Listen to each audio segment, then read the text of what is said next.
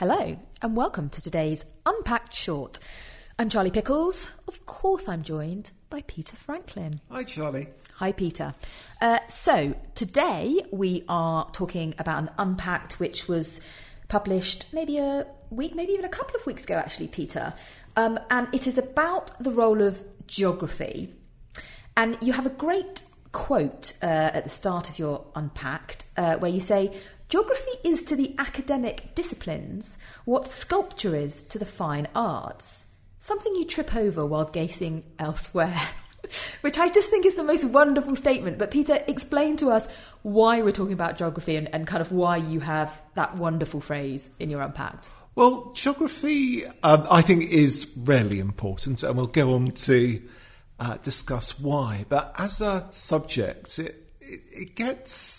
it's kind of the butt of jokes of all the others. And I think in part that's because it's sort of perched awkwardly between the sciences and the humanities.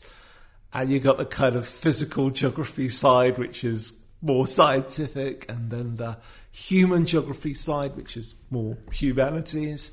And no one's quite sure. And so on university campuses, it's often a kind of building on its own because no one knows where to put it, which is quite ironic, really. I have to say, I literally don't remember anything that I learned when I did geography at school. I mean, I didn't take it as an A-level, but, you know, obviously you have to, or as a GCSE, but you have to do it in the first couple of years or so of secondary school, and I don't remember anything. I know, it's odd.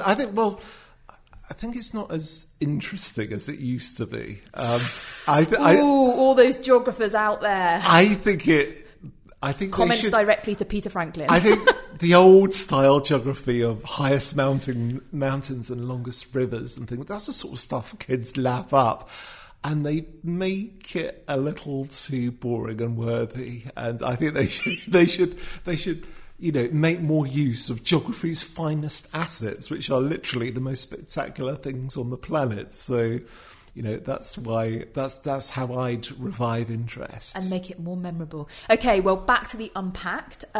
So this was a piece that you read in the New York Times, and it was specifically looking at analysing Facebook connections. So why is Facebook and geography connected?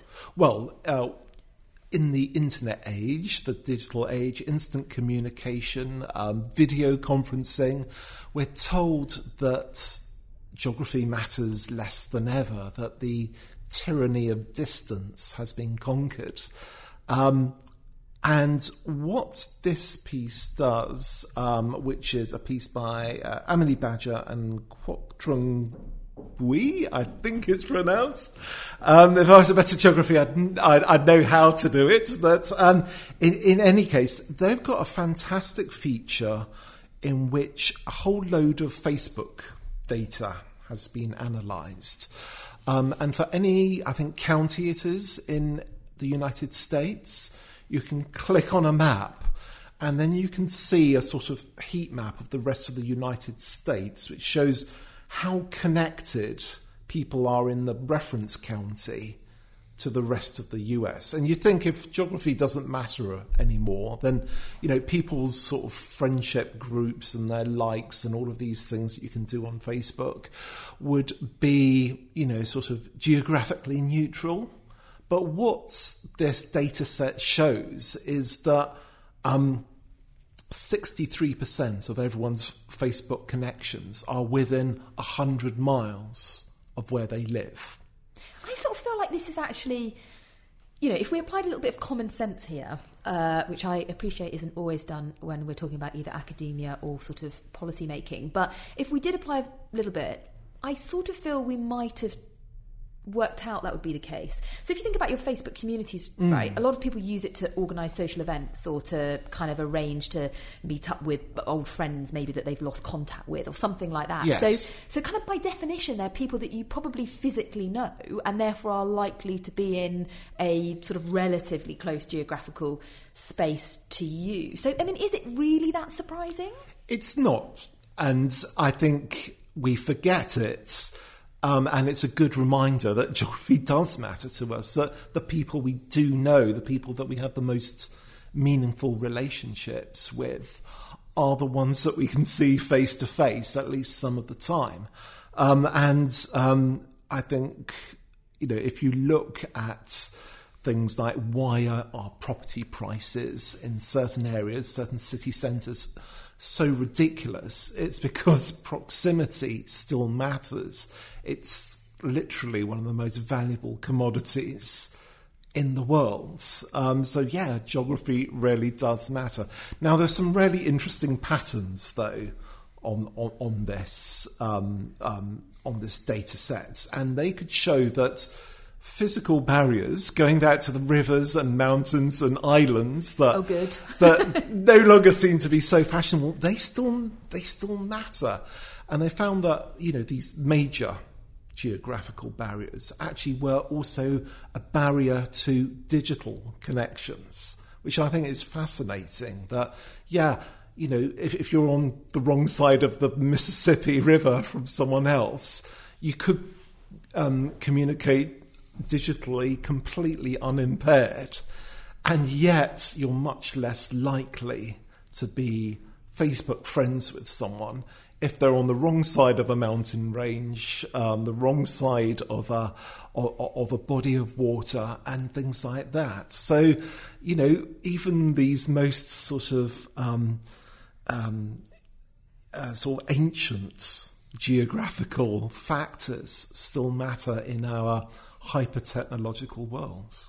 And it's fascinating because, as you said, Peter, we do neglect geography, and it's not just in the kind of sense of these big physical barriers, but also in terms of what our geography means to the lives that we live. Yes. So, it's fascinating. Really wonderful work done by Raj Chetty in the US, looking at the impact of geography. Right down to zip codes, or for us in the UK, kind of the equivalent of postcode areas, and looking at how the place, rather than the characteristics of individuals living in the place, impacts children's life chances. Yes. And so actually, regardless of the characteristics of the people, the characteristics of a small locality, a small place, can actually determine, the future earnings potential, or kind of, as I say, sort of prospects of the young people growing up in it. And yet we focus more on the kind of socioeconomic side of stuff rather than the geography. Yeah, and there's all sorts of reasons why that might be. It might be the kind of particular mix of people living in an area. There's a lot of evidence to show that, for instance, the presence of fathers actively involved in their children's lives doesn't just matter within the home, but within a neighbourhood. The fact that there are other fathers, on neighbouring streets, acting in a responsible way, has an impact on all the kids growing up in that neighbourhood. Another thing might be just much more sort of economic factors, like transport links to places that might help you get a job, things like that. We had a fantastic article earlier this year from James Bloodworth looking at buses in his native Somerset, and saying that the fact that these services are dwindling away is a real retarding factor on social mobility, and that there is a big difference between people of supposedly similar income groups, whether they're in a city with good connections or somewhere else, less urban, less concentrated, where it's just really difficult to get around.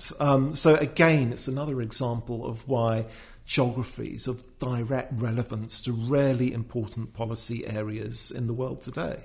So going back then briefly to the Facebook analysis, so what that's shown us is that despite the sort of, I suppose, rather idealistic kind of worldview of Facebook, if we can still say that after everything we've heard about them and their behaviours, but this kind of idealistic view that it's connecting the globe, yes. and kind of making neutral, if you like, the impact of those sorts of geographical constraints. Actually, proximity to people in a digital sense is is just as much based on geography rather than kind of like-mindedness or sort of ideological kind of worldview than it is about the fact that I want to join this group because actually it's what I believe in. Yes. But that's America the analysis was done in. But Peter, you sort of have some thoughts about what might be interesting to look at in the UK. Well, I'd love to know. Obviously, as far as I do know, there is no equivalent analysis. I strongly suspect we'd see some of the same patterns. Obviously, we're a smaller countries.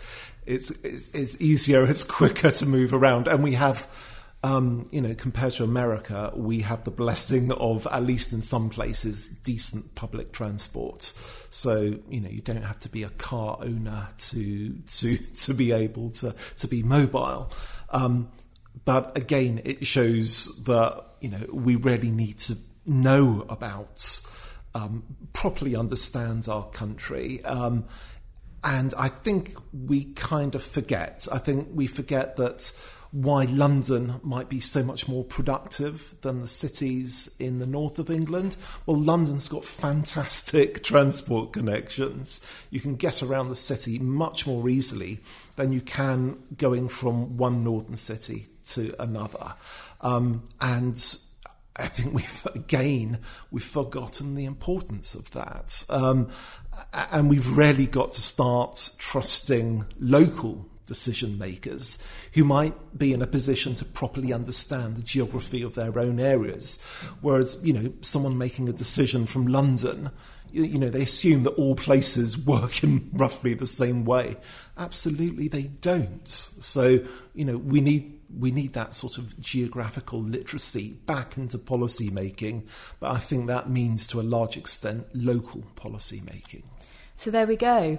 Geography, it really does matter, and anyone thinking about what they should study maybe should think about geography. Thank you very much, Peter. Another fantastic Unpacked. And if you'd like to read the full Unpacked by Peter, please do go to unheard.com, and as Peter said, you can also read the brilliant piece by James Bloodworth, which was very, very popular on the site. Please do subscribe if you haven't already. You can do that on whatever the platform is that you get your podcasts. And if you are enjoying these Unpacked shorts, then please do rate us as well.